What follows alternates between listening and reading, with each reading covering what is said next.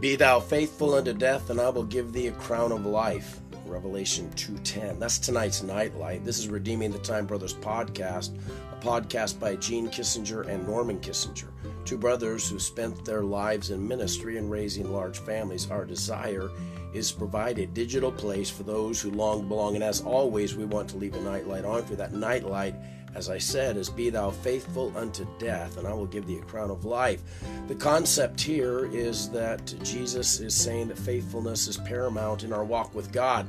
In just a few minutes, we'll be going down to the first part of the viewing for Sister Joyce Dunn, a second mother to the Kissinger boys and to so many other people.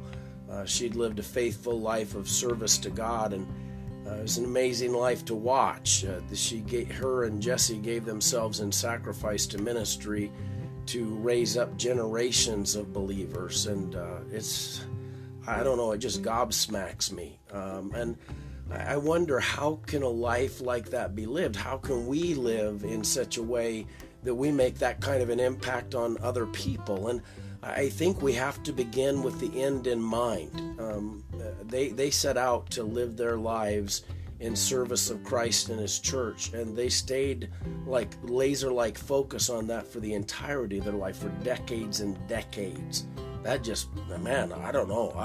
That's amazing to me, and what a great example. And I wonder, when you think about the tracks that somebody else has left for you, don't you want to ask yourself, what kind of tracks am I leaving for the people that follow me?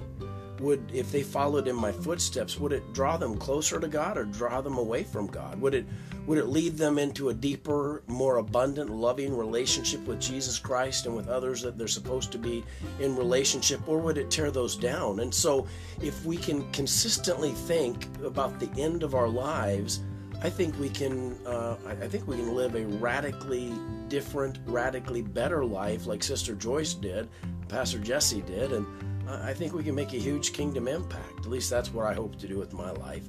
Let's pray.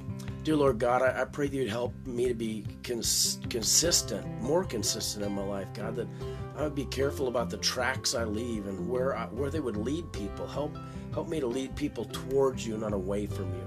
Forgive me, God, for the times that I've failed, and help me, God, to grow in my walk with You and to be more diligent in it, God. I just pray that You'd be with us as we remember Sister Joyce tomorrow.